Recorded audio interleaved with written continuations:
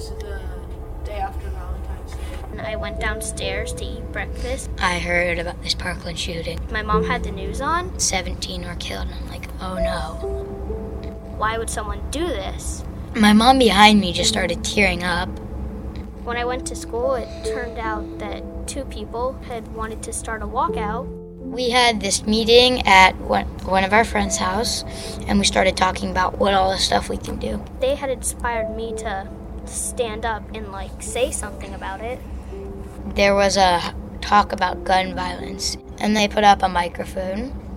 Well, I wanted to make a difference, so I went up there too. A little scary being up there in front of 1,000 people.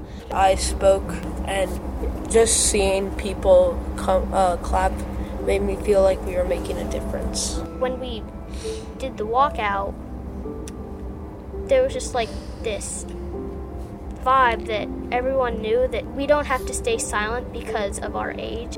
After the walkout, I realized that I could do more, so I spoke at a rally. When I finished, I felt like this made me happy that I had spoke.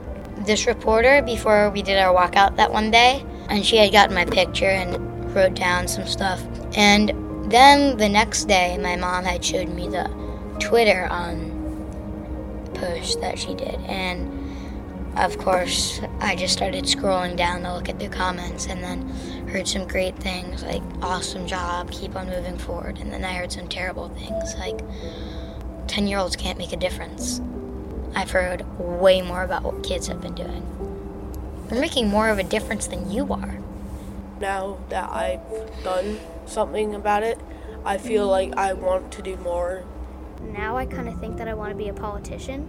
And I'm going to keep on fighting for what's right.